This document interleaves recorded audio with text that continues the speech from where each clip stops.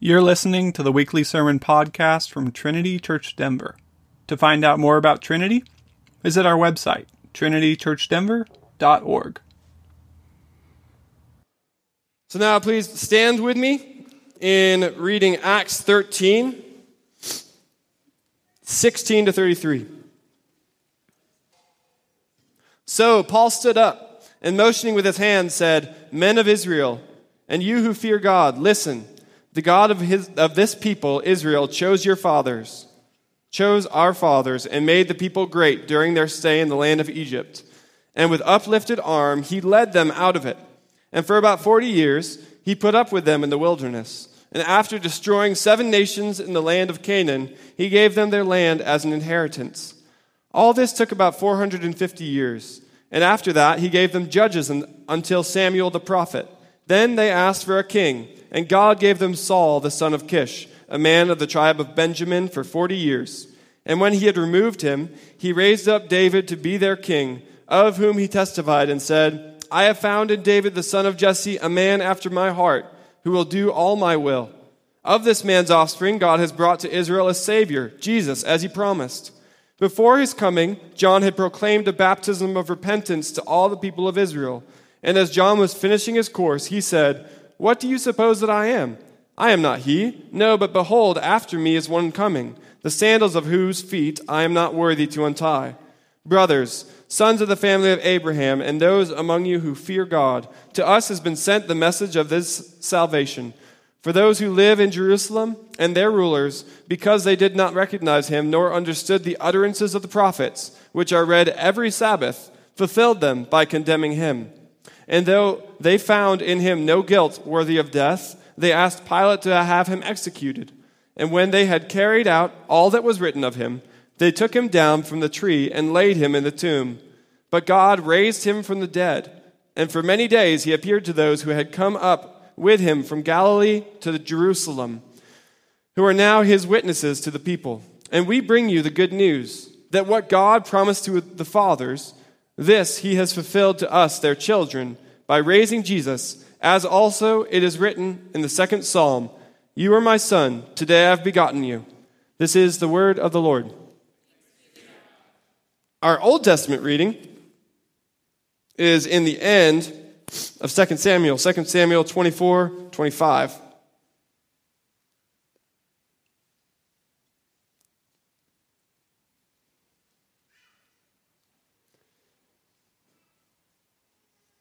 Second Samuel 24, verse 25.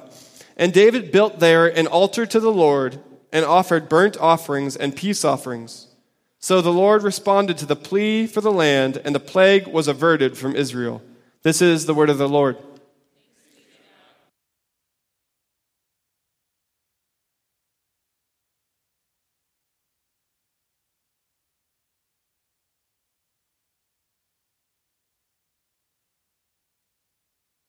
Let's pray.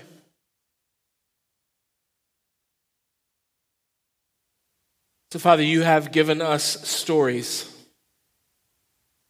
So now as we take up this book, as we begin to study this book, to listen to this book, to sing in the light of this book, to worship in the light of this book, to understand your sovereign guidance of history, such that you raise up kings and put them down. You raise up kingdoms and you put them down. You build temples in the places of tabernacles. God, as we consider your actions, Lord, I pray that you would move us to worship, to obey, to marvel at your promises and at your actions in history. Bless, O God, the reading of Samuel. Bless, O God, the preaching of Samuel. And bless, O God, our hearing of Samuel. In your name we pray, amen. We start today a journey, a study of the book of 1st and 2nd Samuel. This is going to be a wonderfully long journey, and we get to step into a place in Scripture that for many of us who grew up in the church and grew up around Sunday school classes and flannelgrams and all of that stuff, we love this place. I mean, there are a few there are a few places in Scripture where there are more well-known stories, and perhaps some of the best-known stories of all, with King David fighting Goliath. We get to step into the book of Samuel. And what I wanted us to do this week, prior to actually turning to chapter 1 next week, is I wanted to set a framework for us of what it is that we should be looking for. That there is kind of an overarching theme, a set of themes actually, that run through the whole of 1st and 2nd Samuel. And my prayer and my hope for us this week is that we would learn how to listen to this book. We have spent a lot of time as a church in the Gospels. We've spent a lot of time as a church in Paul's letters, particularly the book of Romans. We've been to all of these places, but we have not yet stepped into the stories of the Old Testament. And so I think it takes a bit of learning when it comes to these stories. How should we listen to them? How should we respond to them? What should we learn as we work our way through 1st and 2nd Samuel? And so I want to begin with just the glorious assertion that as we turn to 1st and 2nd Samuel, as we read the words on this page, as we hear these stories, we're reading the words of God. That God has decided that one of the things that should shape the life of the Christian church, and one of the things that should be foundational to how we understand our mission, our life, our identity, how God himself is revealed to us, is not just through propositions, not through systematic theologies, not even just in songs, say in the Psalms, or proverbial wisdom as you find in James and Proverbs. But he wants to reveal himself to us and actually reveal who we are to ourselves as he tells us stories. He tells us stories that are true, stories of how he's unfolded and worked sovereignly through history. He not only tells us the facts of what has taken place, he interprets those facts for us. He tells us the meaning of those stories. Like, what is it that we're supposed to learn from this? And so as we listen to the book of Samuel, as you read it, and I would encourage you, all of you, over the course of the next 18 months or so, that you would be reading and rereading 1st and 2nd Samuel, learning to listen to these stories, learning to see these stories. And when we step into particular moments in the narrative, that my prayer would be that people in this room would already know what's about to happen. That when we begin to sing different psalms at the beginning of our gatherings each week, you would know and be able to associate the psalms that we're singing here on a Sunday with stories from the life of David. So the first thing I want us to establish is that we come to this book above everything else to see and know our God. We confess and believe that he has spoken, that he's spoken to us stories, true stories, in which he intends for us to know who he is and how he acts and what he is actually doing in history, to understand better what he's doing in our own lives, to understand what he's doing in this particular moment in history. We go to 1st and 2nd Samuel to sit at the feet of our Lord and our King as he tells us the stories of what he has done. So as we step into Samuel, I want to kind of set up for us first the history of what's going on in Samuel. It's I think, helpful to understand the timeline of what's unfolding over the course of these two books, how it fits with the rest of the history that we find in the Old Testament. And then from there, I want to kind of draw out for us three primary themes that I hope will shape our understanding of what God is up to in this book. Things that you can kind of grab hold of and look for as we listen to 1st and 2nd Samuel. So here's the first thing. As we look at 1st and 2nd Samuel, it encompasses approximately 125, 130 years of history. And so this, we will almost be in the book as long as, just joking, as long as this history entails. So when we step into Samuel is telling us about a relatively actually small window of history in the history of Israel. Now, here's the thing about those particular 130 years. They are arguably the most pivotal outside of the coming of Christ, outside of Israel being sent into exile, they are arguably the most central kind of definitive moments in God's transformation of what it means to be his covenant people. Takes place in these 130 years. In other words, this one book, which we just have a part 1 and a part 2 to, actually presents us with something that's not just kind of a random bit of history with some cool stories in it. Like somebody said, you know what, this history kind of written up would be I bet it'd be a bestseller. It's important that we find this text in the Bible. In other words, that God's given it to us, and one of the reasons he's given it to us is to understand who the covenant people of God are. In other words, to understand who we are. This particular century plus a couple decades is for us central to our own self-understanding. It's central to understanding what God's actually up to, in not just in David's age and Saul and Samuel's age, but in our own. It gives us even a blueprint of the kind of world that God is actually building through the Son of David, Jesus. Those 130 years are given to us in this book because they are really, really important. They're vital. They're central. To kind of understand where Samuel fits with the rest of the Bible, you need to know from the book of Judges. Everybody knows the story of Samson. Scandalous story. Can't tell your children that story. Samson and Samuel would have been contemporaries. So they would have been living about the same time. So that when you go to the book of Judges, you kind of understand, actually gives us a pretty clear and desolate picture of the state of Israel that we find at the beginning of 1 Samuel. If you know the story of the book of Judges, what you find is Israel is in a place where they're not, it's hard to even consider them a nation. It's like a scattered group of tribes where God kind of anoints judges, gives authority to judges who will speak on behalf of God, who will judge cases, who essentially try to keep the peace, keep justice in play over the course of those 12 tribes.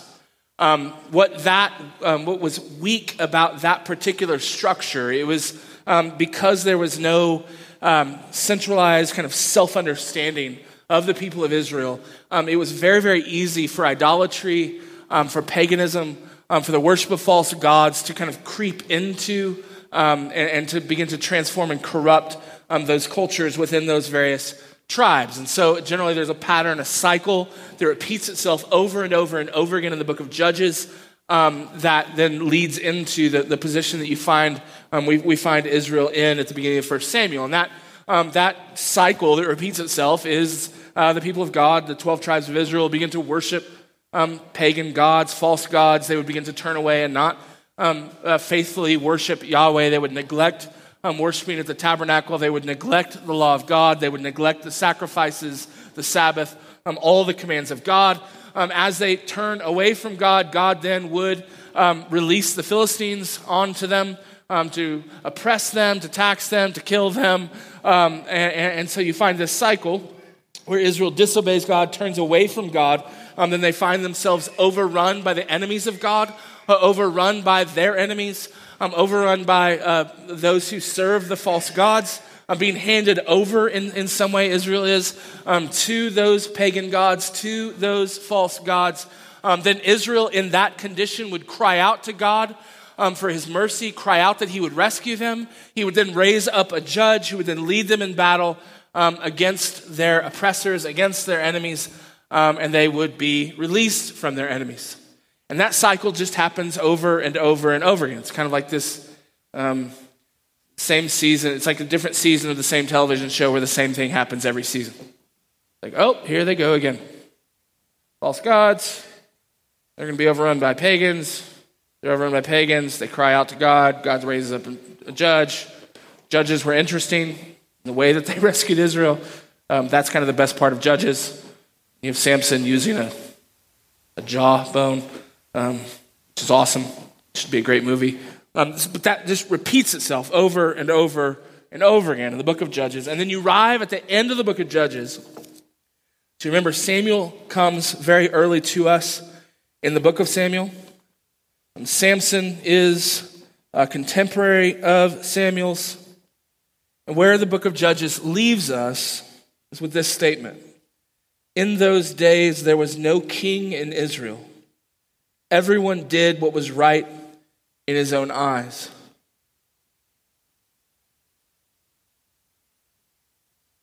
So when we open the story in the book of Samuel, we find a people not united under a king. We find a people, in fact, we're going to look in 1 Samuel, and the high priest is confused by someone coming to the tabernacle to pray, which doesn't speak highly of how often people were praying.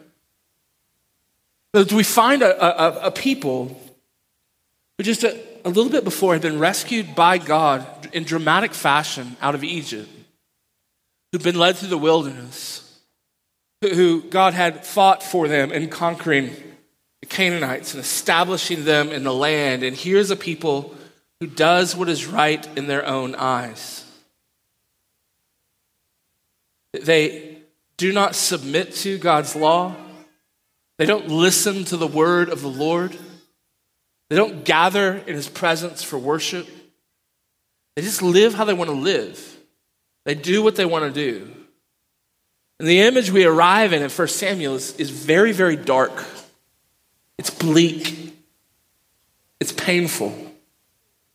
One of the themes that is going to underlie our reading of Samuel is this transition that unfolds for us through these two books from barrenness to fruitfulness. The book is going to open and kind of fix our gaze on a woman named Hannah. Hannah is barren. She can't have children.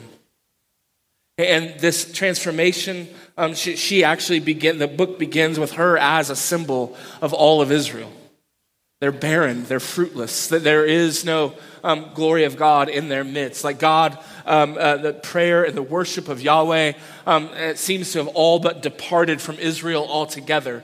The tabernacle itself is led by Eli's corrupt and wicked sons. And very few people even come to pray or bring sacrifices in the presence of God, such that Hannah is believed, Eli believes Hannah is drunk as she comes to pray. Like, obviously the only reason you would pray is because you had too much to drink. This is the state that we find Israel in. Everyone does what is right in their own eyes, and how true that is today. Everyone does what is right in their own eyes. Like, even among the people of God in our day, such resistance to the commands of God, the good, by the way, good and gracious commands of God. There's such resistance to seeing the world as God defines it and describes it. That even among Christians in churches, that there is this kind of antinomian spirit, this unwillingness that God would ever command, that God would ever direct, that God would ever tell us, like, hey, here's the way to raise your children. Here's the framework and the way that marriage should function and work. Here's what you should do with your money. Here's what you can do on the Sabbath and not do on the Sabbath. That we would ever be confronted with direct commands from God. There is such in our day a resistance to these things because there is foundationally in the culture in which we live a commitment that everyone should do what is right in their own eyes. And this is how Judges describes a bleak and dark and disintegrating culture. Where there is no king, there is no authority, there is no standard of what is good and beautiful and true. There's just everyone doing whatever they want. And the sign, what that brings to bear is a nation, a culture, a church that is barren. It cannot bear the fruit it was designed and made and created by God to bear for the world and for the glory of God.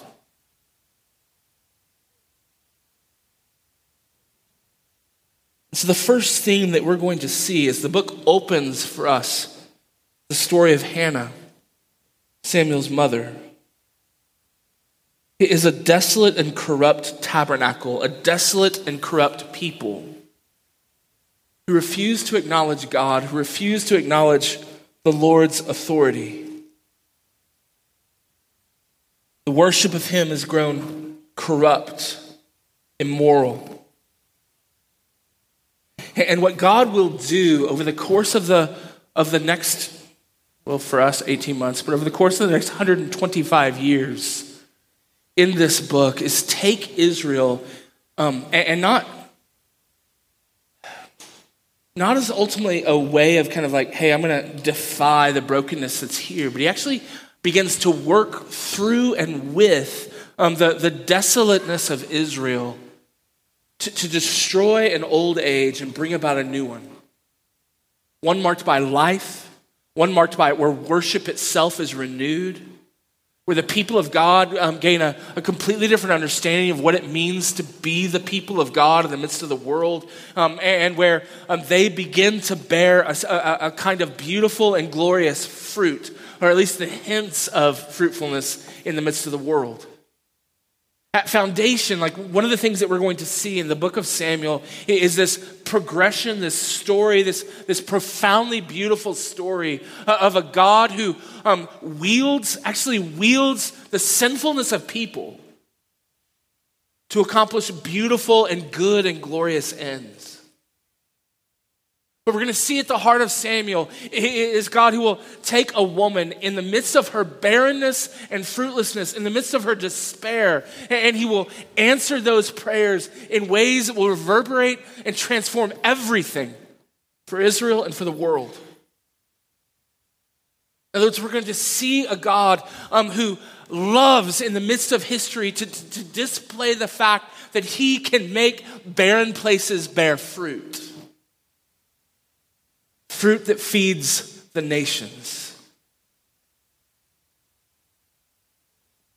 Second theme we're going to see is this transition in terms of how Israel is governed. There's actually an excellent book on the book of Samuel called The Beginning of Politics. And what we're going to see is this transition, as this transition kind of unfolds from Samuel to Saul to David, as it begins with a prophetic judge, one who rules and brings judgments to Israel, and he speaks with the authority of God. He speaks the word of God. One of the most beautiful kind of life and hope-filled moments in Samuel is going to happen as the word of the Lord appears again in the land of Israel.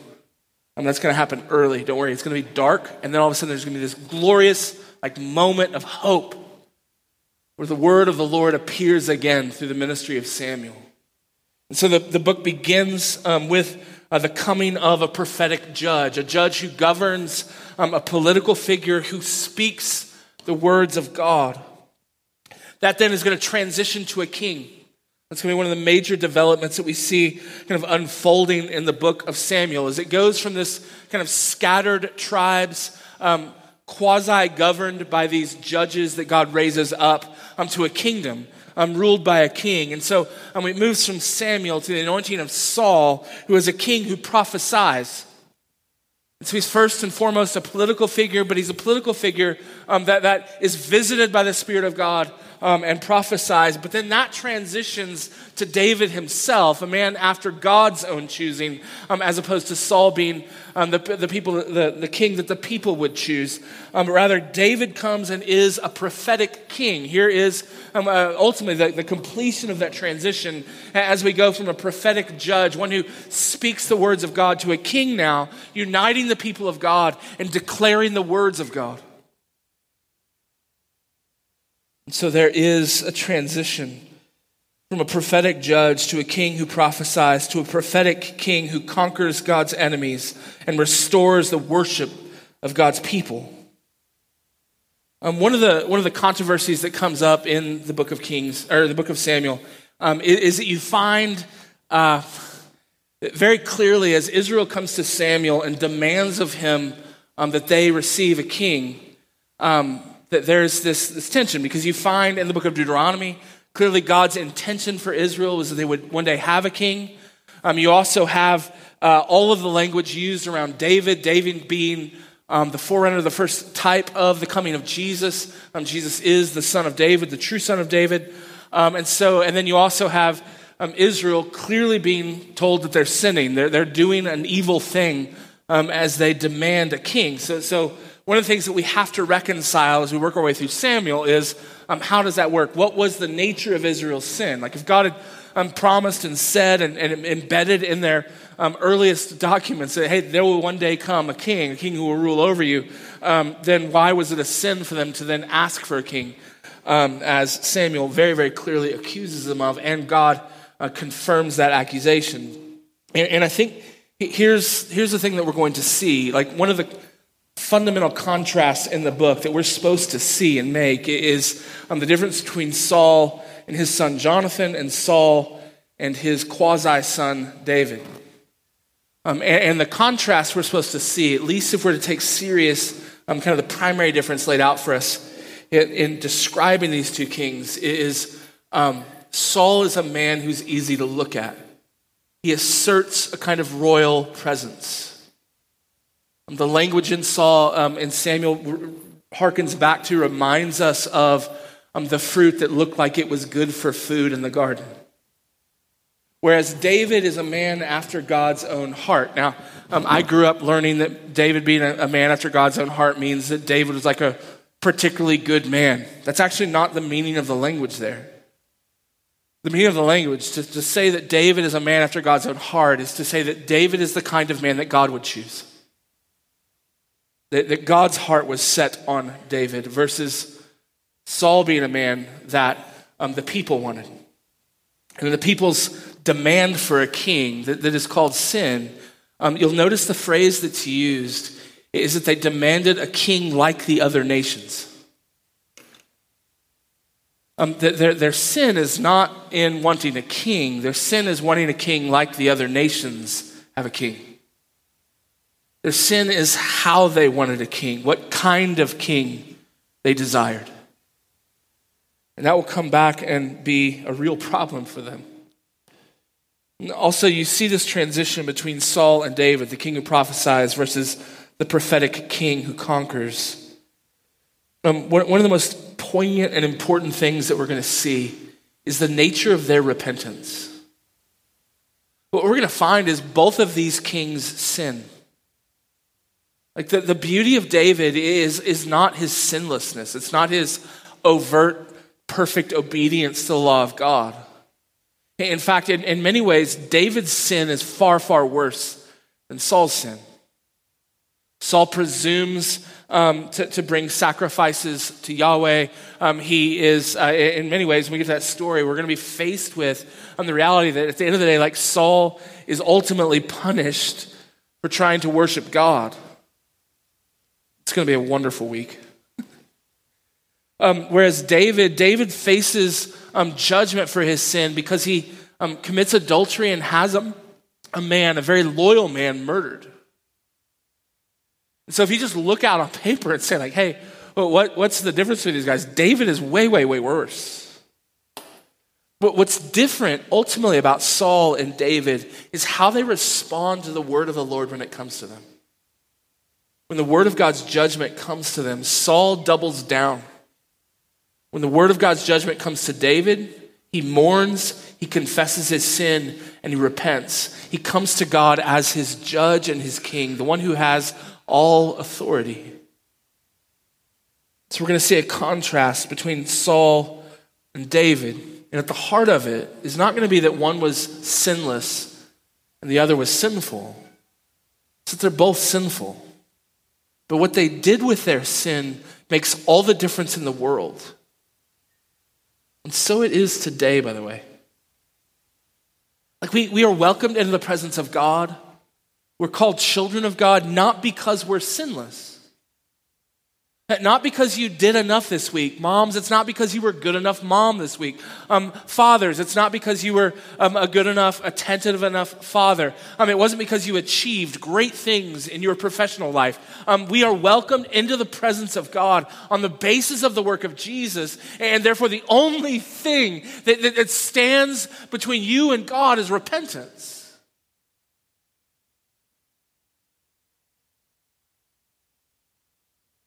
The only difference between David and Saul is when David hears the judgment of God against his sin, he says, yes, and I'm sorry, I repent. Saul doubles down. This theme will be central, this transition from a judge and a scattered nation to a kingdom ruled by a prophetic king who accepts and submits to the word of God and speaks the word of God to his people. And then third, we're going to see this transition, which is unbelievable. This transition from a broken and corrupt tabernacle, which symbolized God's wandering with his people on the earth, to the establishment of a temple that we know from the prophets and we see throughout the book, throughout the whole of the New Testament, a temple that's established in one place but will fill all places. And so we have this, God himself begins to transform how he interacts with the peoples of the earth as he quits becoming just this God who lives in a tent, who accompanies his people wherever they go, and he becomes a God who establishes a house, establishes a family, establishes a place by which people may commune with him, and he promises and begins to build that house such that that house will touch every corner of the earth, where the whole earth will be his. You see, the book of Samuel, in the end, it's not ultimately about Saul and David and Samuel. It's not ultimately about Goliath. It's not ultimately about all of these stunning, disturbing, dark, and beautiful stories that unfold for us in the book of Samuel. At the heart of the whole book of Samuel is a story of what God, the God of the universe, the God who redeemed Israel out of Egypt, the God who has rescued us through the work of Jesus, the God who sovereignly reigns over all things, how it is that he intends to call to himself a son who will build a house, and a house that will fill the world and be filled with the nations. The book of Samuel is ultimately about God. It's ultimately a revelation to us of what God himself is doing even now. A thing that began a long time ago. We get to read the origin story of what God is actually up to in and through his son Jesus, the son of David. The one who is even now building us as his living house, made of living stones, to be filled with the glory of God, to be in every place among all the nations, a house that will fill up all things. This is Samuel. And my prayer for us is that we would see the beginnings of fruitfulness. That they begin with a barren woman on her face, pleading with God, bring judgment against Israel's enemies, to bring life and faithfulness again to her people. That we'd see at the heart of this story the movement of what real repentance is, what it is that reconciles us to God. It is not your own efforts. It is not your own successes. It's not even your own worship. It is ultimately a heart that repents of our sin in the face of God's law and trusts in his gracious and kind mercy. My prayer and my hope is that you will see that in the midst of what appears to be darkness and rubble and barrenness and death, if you want a full picture of where things are, read the last 2 chapters of Judges. There's few darker places in all of the Bible. that out of that kind of brokenness, out of that kind of wickedness and evil and death, in the face of that kind of rebellion among God's people, a people who refuse to submit to his law, refuse to listen to his word, but instead they do what is right in their own eyes. In the midst of all of that, God himself keeps his promises. He does what he wants to do, which is a great irony, right? In the midst of a people doing whatever it is they want to do, God comes and accomplishes all that he wants to do. And last, you'd see that our hope lies in the coming of the Son of David, the ultimate fulfillment of who David is for us. He is the one who finally conquers the enemies of God. He is the one who finally establishes and builds the temple of God. He is the ultimate, the one who comes as a sacrifice for our sins at the heart of that temple. He is the one that welcomes to himself all the nations of the earth, even as he conquers all the nations of the earth, and they're brought into his temple, into presence of the living God. So God has given us stories. May we listen to them. In listening, may we marvel at them. May we see the good work of a good God and worship in the light of the stories God tells us. Let's pray and prepare for communion.